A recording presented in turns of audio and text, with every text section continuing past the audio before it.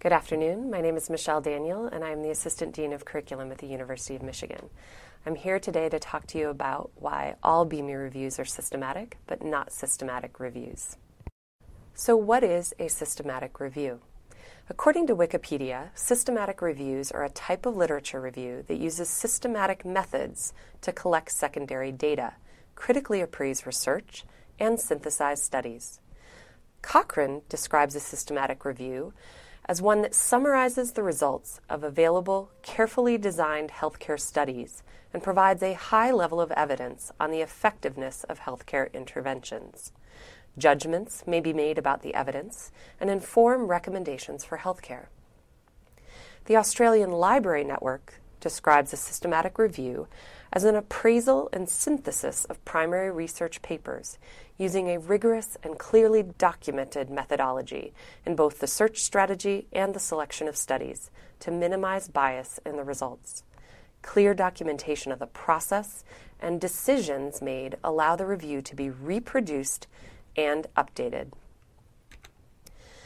Common to these definitions of systematic reviews are that they are rigorous, there is a clear, documented, and transparent search process, there are quality judgments made on the available evidence, and it makes possible the reproducibility by others. So what's the problem?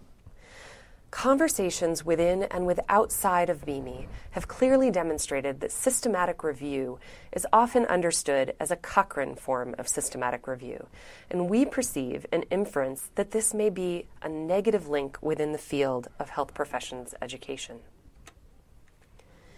Castillo et al. Describe itself as a critical narrative review and does not use the term systematic. In fact, the authors go to great lengths to state the review was based on a systematic search strategy. By contrast with the results of a systematic review, which is designed to provide an answer relevant to a single empirical question, we aim to gain a richer understanding of the concept of knowledge transfer in the context. We do not believe this understanding of systematic reviews is entirely correct. So what do we mean by systematic?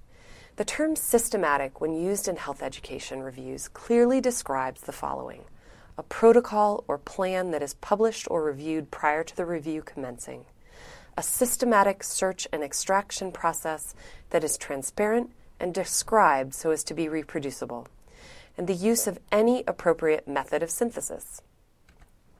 This definition of systematic is compatible with many types of review: narrative, realist, scoping, meta-analysis. And despite the perception by academics, you can see from this table that all of these different types of reviews align with a systematic approach compatible to ours. So what? Now what? Systematic matters. Once this systematic, rigorous process for finding evidence has occurred, how this evidence is synthesized, managed, or handled can embrace any method or worldview.